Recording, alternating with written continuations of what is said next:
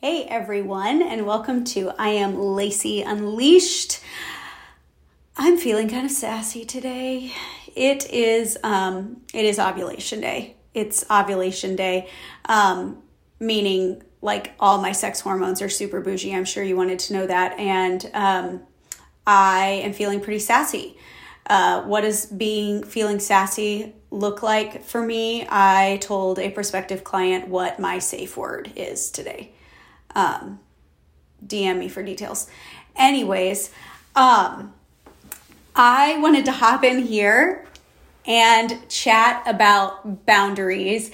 And I was having a conversation with one of my mentors today. And one of the things I'm committed to doing this year is just being more myself. Like, here's the thing. I think that I'm myself, but then when I really look at it, like how I am online, I have to lean in even more to like, who is Lacey when she's like hanging out with her girlfriends? Who is Lacey when she is text messaging her closest friends? And I have like two of them because I'm really not a big like close friend person. DM me if you are also like this.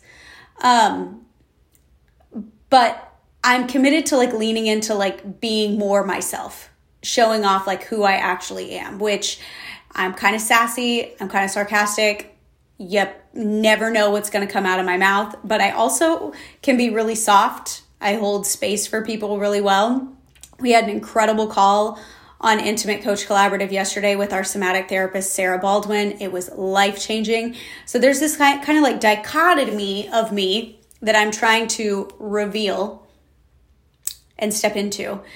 With all that being said, though, I wanted to come and chat about boundaries today because boundaries are such an important thing to have.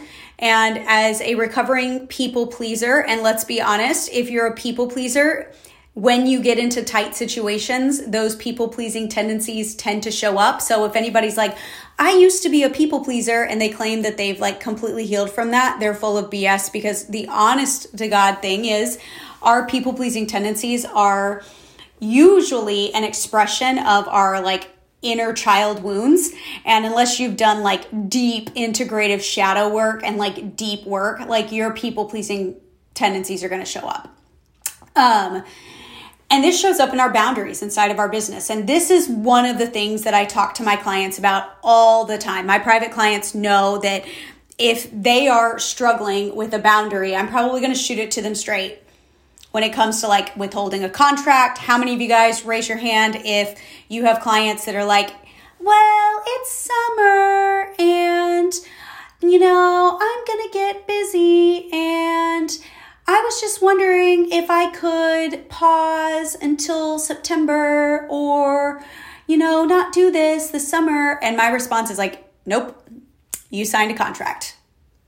You run a business. You got to do business things. That's called setting a boundary. And I find that so often coaches have such a difficult time with this. This is a conversation that I have over and over and over and over again because it's really hard because coaches want to be good people. They want to help people and they get taken advantage of.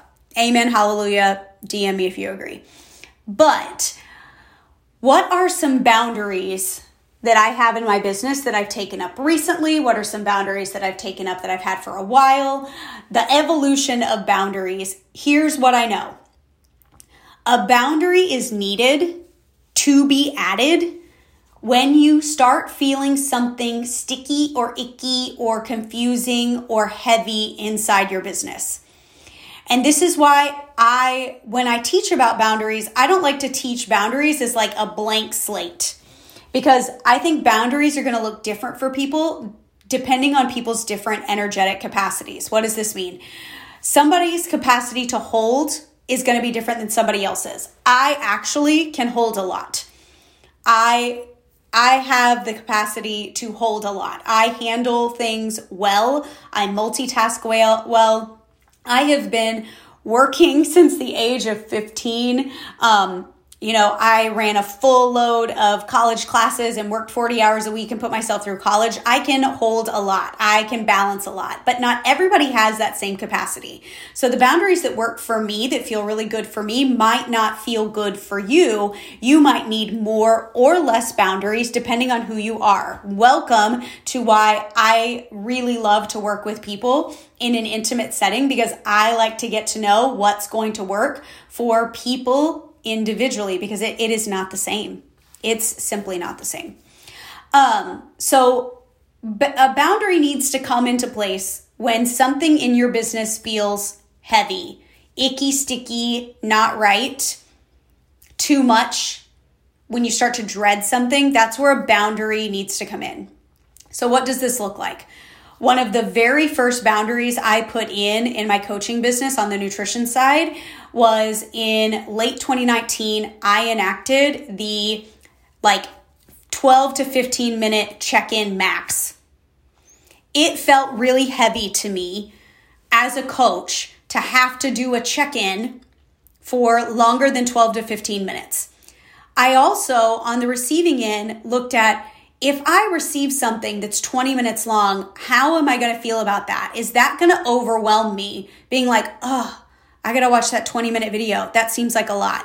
So I recognized that my job as a coach and my client check-ins was to get more and more and more potent and more and more and more direct and more and more and more succinct. So I set that boundary in 2019, and I've continued to teach that check-ins don't need to be forever long. That's a big energy leak that you are spending if you are spending too long on check-ins. If your check-ins have to be that long, you need to look at your resources, because we know that especially in nutrition coaching, people ask the same damn things over and over and over again. And if you're answering the same questions and spending time doing that, you need a resource library so they can find it themselves, so you're not reiterating that in your check-in over and over and over and over and over again. I also set a boundary a couple of years ago it's been about a year ago, about evening sales calls. So in my nutrition business, we do still take sales calls.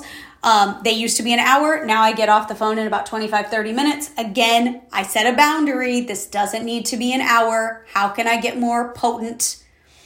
But I used to take sales calls on the weekends and in the evenings because I was trying to accommodate other people's schedules. People work, right?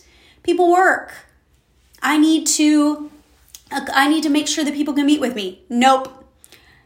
If you go to the doctor, a doctor's not going to be like, I know you work, honey, come in at 8 p.m. on Sunday. No, they're going to give you during office hours times, and you're going to have to take off of work. I operate with that level of leadership in my sales calls, and that this is my time. Yo, this is when you can meet with me. Why did I set those boundaries? I set those boundaries because weekend and evening sales calls felt icky, sticky, yucky, mucky, heavy, and I didn't like it. In my private Voxer with my clients, in the last 6 months, I've employed a 2-minute rule. This means if you're going to send me a Voxer, it's got to be 2 minutes or less. Now, you could send me 3 2-minute Voxers, but if I get a Voxer that's 9 minutes long, covering 18.5 million topics, it's going to be really hard for me to follow. So I have my clients send less than 2 minutes at a time so I can really make sure that I'm digesting what they're saying and I don't miss anything. I put up a boundary when long Voxers felt heavy. I put up a boundary inside of my Intimate Coach Collaborative container. It used to be all access, private access to me. Now it's not. I put up a boundary there because it felt heavy to have a group program with that much direct access. I recently put up a boundary that there are no notifications on my phone. There's no notifications on my phone. Why? Notifications felt heavy. It felt triggering to be doing something, working in the flow on content or a launch process or something really important for my business, and then to be interrupted by a ding or to look over at my phone and see a little alert. I'm an inbox zero kind of girl. Some of y'all got 8,462 emails, and that's your problem. Your baby to rock, as my late aunt used to say. So I put up a boundary that I cannot have notifications. That way I go into my apps, Voxer and Slack, and my text messages at times when I am prepared and regulated to receive that information.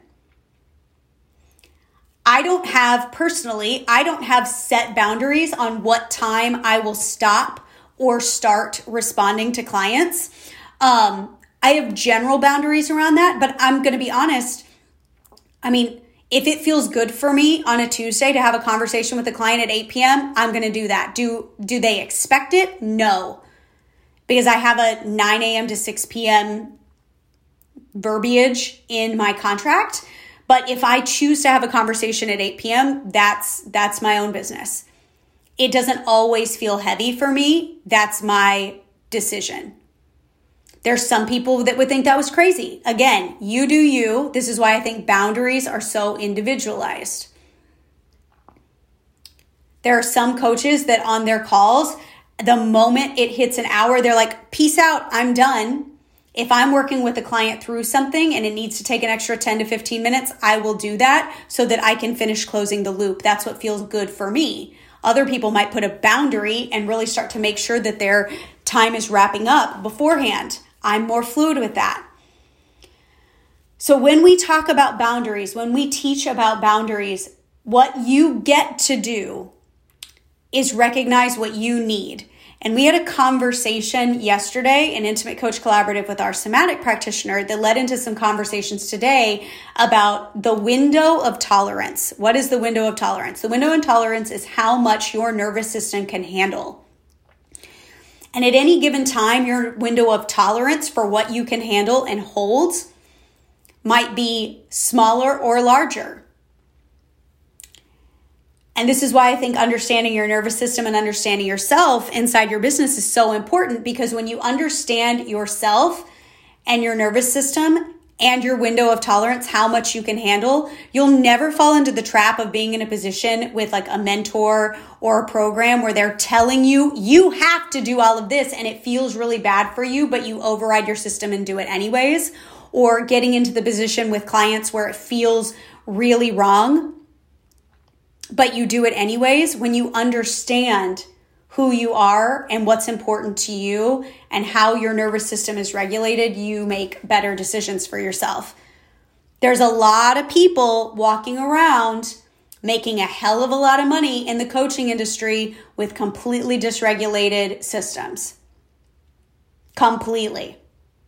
Totally. And I find that really sad because it's going to lead to things like burnout. Boundaries lead to burnout. But they're highly individualized. Just because one person says, these are my boundaries, you are not required to mimic those. You can learn from them. You can learn from people modeling good boundaries to you, but that doesn't mean that you need to adopt them. You get to think for yourself. So boundaries for me is never a blanket conversation. It's a what works for you conversation. When I speak to my clients, I usually will tell them what my firm boundary is, and I give them the opportunity to decide if that's their firm boundary. I want them to speak for themselves. So if they ask me, like, what should I do in this contract? I'm like, this is what I would do. This is what I think you should do. But ultimately, it's their decision because it's their boundary to own. How much better does it feel to recognize that you are in the driver's seat of what you decide to do, that nobody else is in the driver's seat? I think that feels much better than being told all the time what to do. So when we're looking at boundaries, when you start to assess, like, do I need more boundaries? Why am I feeling burnout? My question for you is to look inside your business. What feels heavy, icky, sticky, mucky, too much? What are you avoiding? What are you dreading? How can you start to remedy that for you? It gets to be for you. It doesn't have to be for anyone else. Boundaries bring you closer to yourself.